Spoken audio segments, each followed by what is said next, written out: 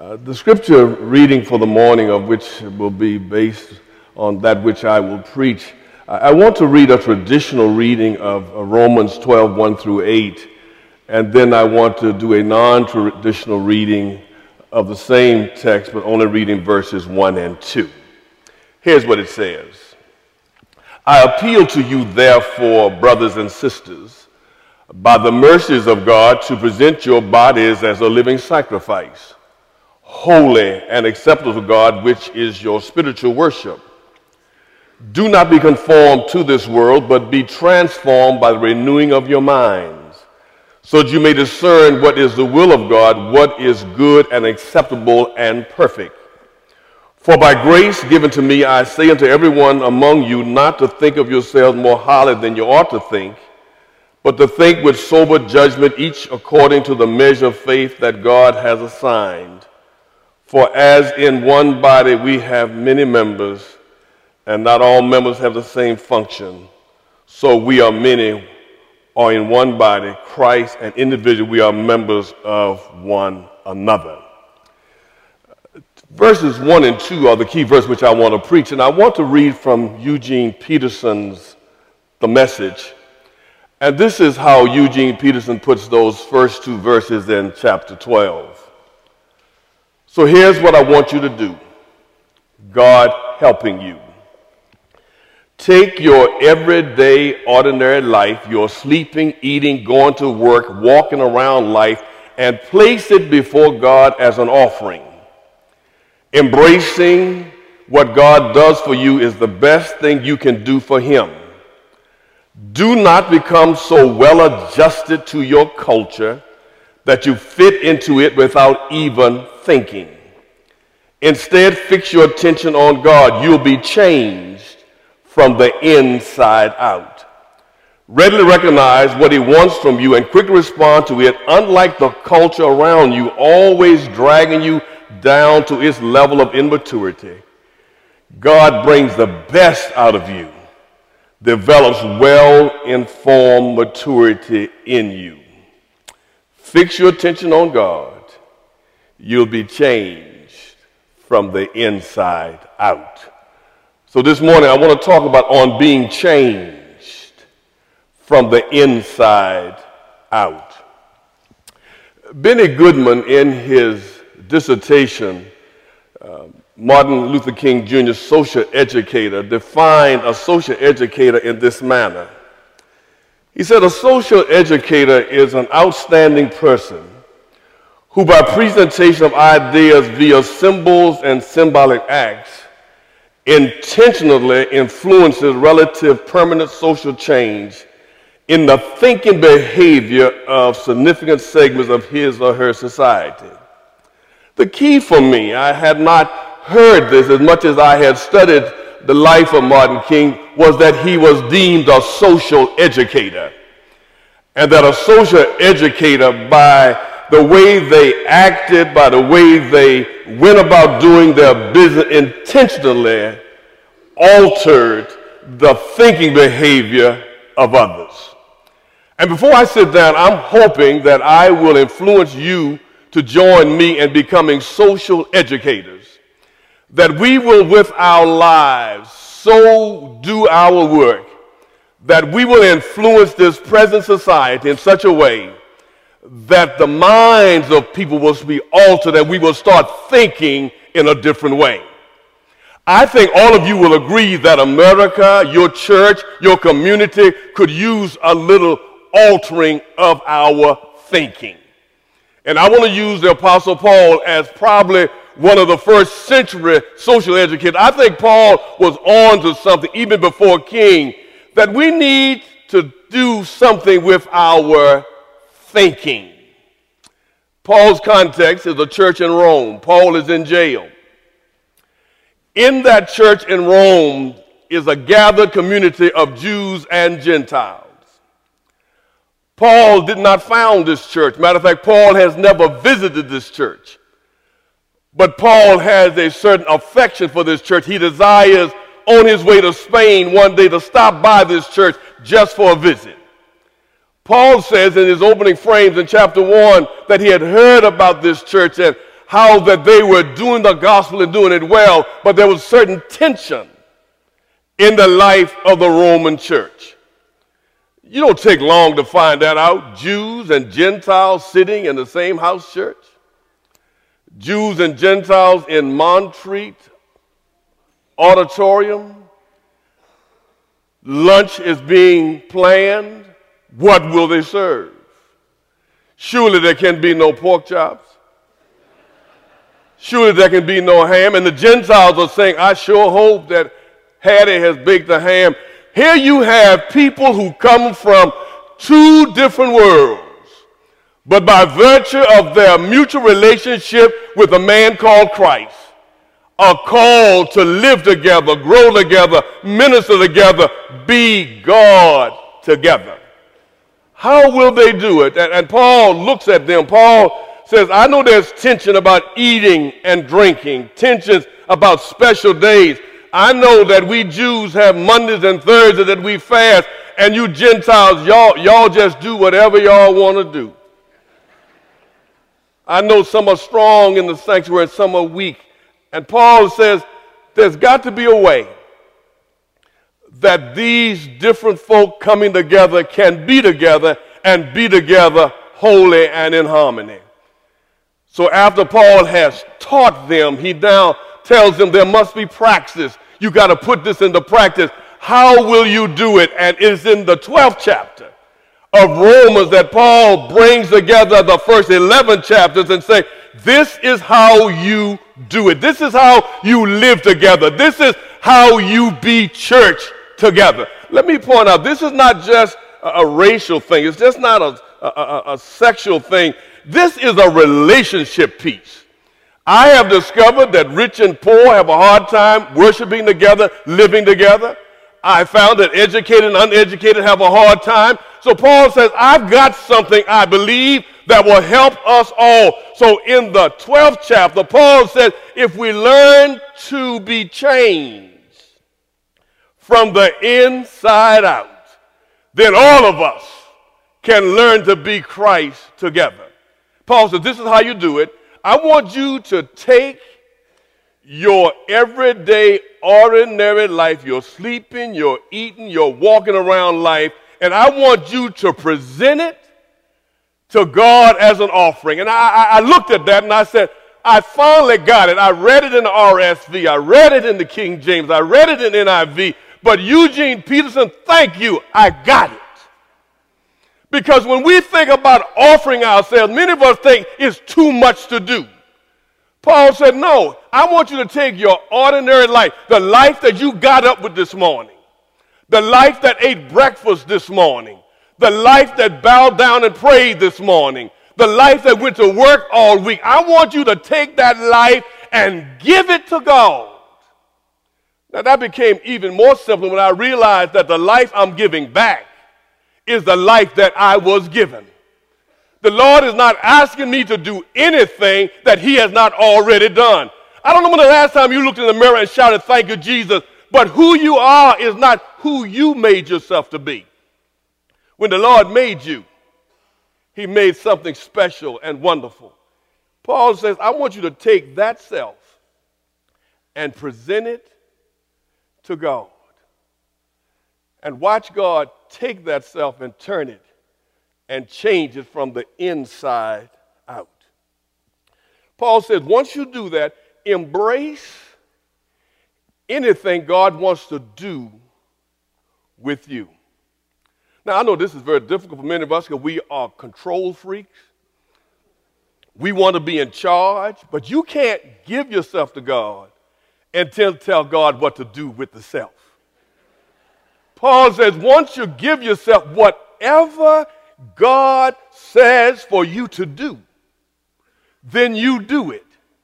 And he said it won't be hard because God by grace and God by mercy will help you get it done. I don't know about you, but I shout to myself at night, thank God I don't have to do it by myself. I got somebody working inside of me trying to get me to be all he wants me to be, but I got to be willing to be changed from the inside out. And then Paul cautions us. He said, now, once you make the presentation, once you become part of the fellowship, don't adjust so easily to the culture. Let me help some of you. What I have learned is that most of us are the product of what we've been taught. From the time I was born until I started thinking for myself, somebody was teaching me what I should do and what I should think. What I want to suggest, it is not just one group that needs to take a look at change from the inside out. I think everybody needs to look at changing from the inside out. Can I give you just a little preview? If I just made this black and white, I would suggest that many of my colleagues who think they call me vanilla, they say I'm too nice, I'm not prophetic enough, I don't cuss enough. I said, I don't need to do that. I have learned that what we need to do is sit down together and take a look at what we have been taught. I was taught sometimes to think less of myself. I needed to be changed from the inside out. I was born in Moelis by a midwife my aunt married. I was not registered until 1958. I was born in 1951.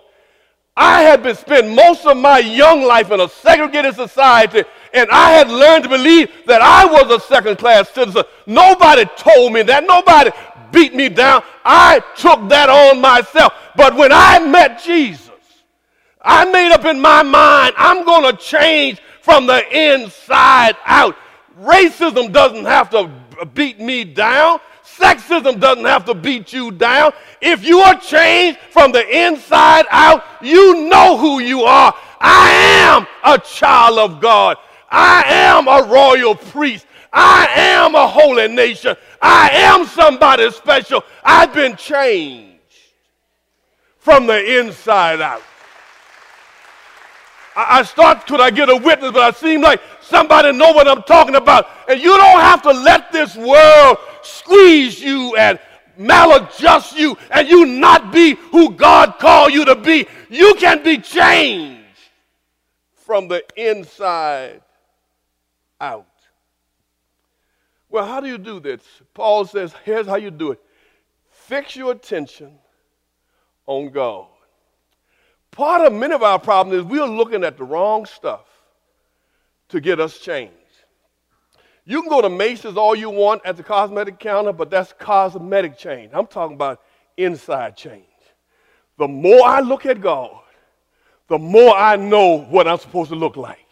Because according to the scriptures, I was made in his image and in his likeness, that I am fearfully and wonderfully made. I need to keep looking at the Holy of Holies, the highest image I know. The more I look at God, the more I know I can be changed from the inside out. And when you change on the inside, it'll show on the outside. I know it to be a fact. I've seen folk who look mean all the time, but when they got an internal change, they had a smile that will melt the world. Do I have a witness in here? Anybody know anybody, including yourself, when the Lord works on the inside, it shows on the outside. And I don't need no training. I don't need no classes. That can happen as long as I know who's working on the inside. A couple of illustrations, I'll leave you alone. Time is rushing me. I'll leave you alone. I tried to understand this inside-out change, and I Googled gutting a house.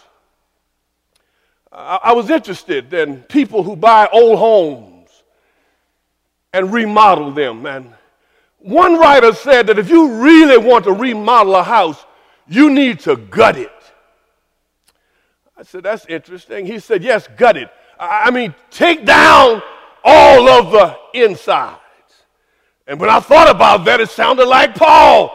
Be renewed in your mind, transforming your mind. We need somebody to go inside and knock down a lot of walls that we have put up over the years.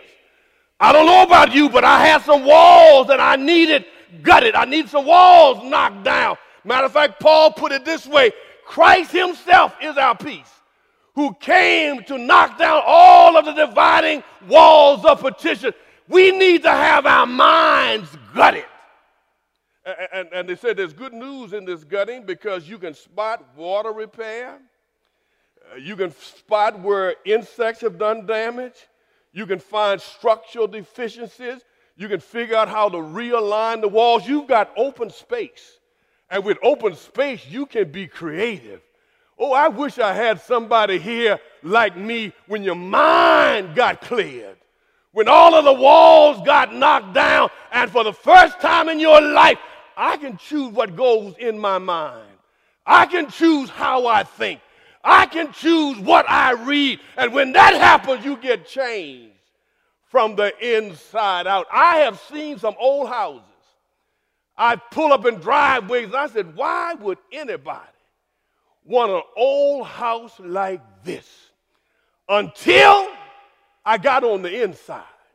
And I walked around and looked, and I said, my God, ain't this some special house on the inside? And when the owner told me, you ought to have seen it when I bought it. Before I gutted it, Bill, it was a mess. But after guttering and with a little help, look what I have. And I just want somebody to get happy with me this morning. If you let the Lord gut your mind, you will look the same, but God knows you'll be a different person on the inside.